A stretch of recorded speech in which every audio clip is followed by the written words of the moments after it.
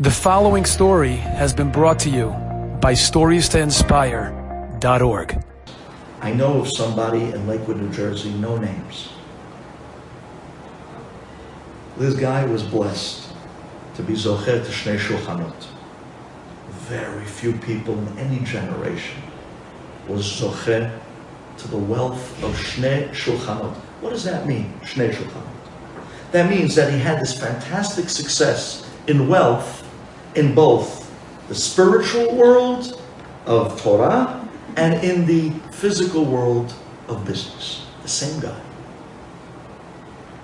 He's a multi-wealthy millionaire who has many businesses, and quite a few people partnered up with him in different businesses, and everyone that came in with him took off like lightning and became successful.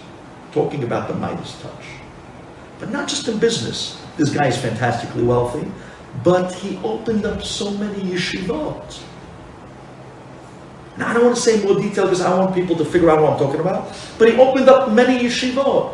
And every yeshiva he opened up was more successful than the next. The same guy. How many people you know Zochet Shnei Shulchanot? Fantastic success.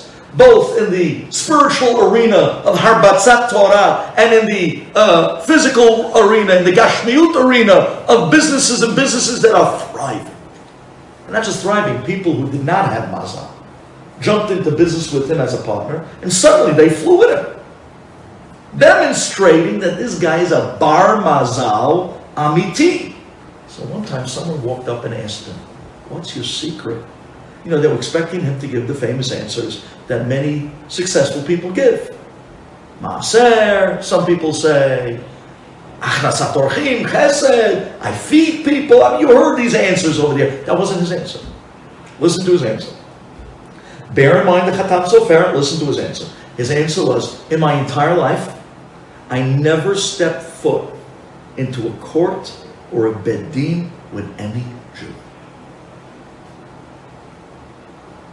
Now a guy that's that wealthy, running that many businesses, you don't think that he was put in positions of tremendous arbitration, of all different types of disputes, all types of people trying to sue him for the most ridiculous reasons. Everybody knows what I'm talking about. When they see people are doing well, they try to sometimes even take advantage, try to jump and try to grab from the guy. But he never went to court or bedin with anyone in his life.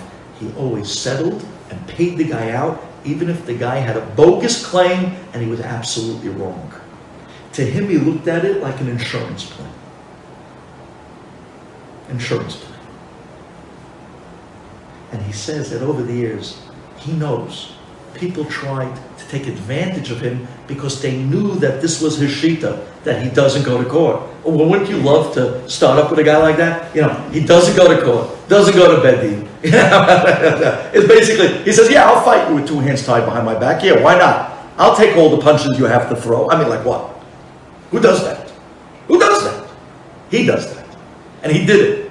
And he knew people were coming bedafka, taking advantage of his nobility, and he didn't care. He says, very small price to pay for what I've gained over the years. And he would pay.